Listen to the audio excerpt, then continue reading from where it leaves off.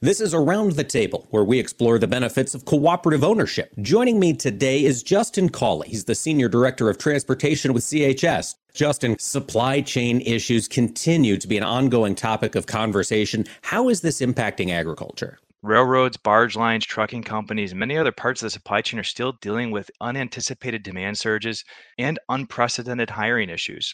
Working a transportation job where you're away from home for weeks at a time is not attractive to many starting in the workforce.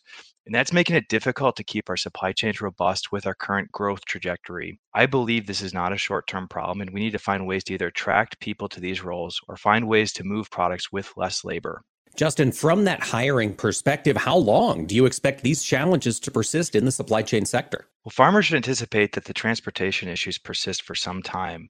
These labor issues we're facing today started prior to the pandemic, and the pandemic merely accelerated the direction, allowing labor more remote work opportunities and essentially more flexibility, which isn't possible with many of the supply chain industrial jobs as they exist today. My advice to farmers is to be vigilant of the transportation issues and understand how they may impact your operations. Justin, will the supply chains be ready from a transportation standpoint for farmers' needs this summer? Many of the inputs for industrial equipment and farm equipment are produced overseas, and the long lead times, among other factors, have created tremendous backlogs for a variety of products.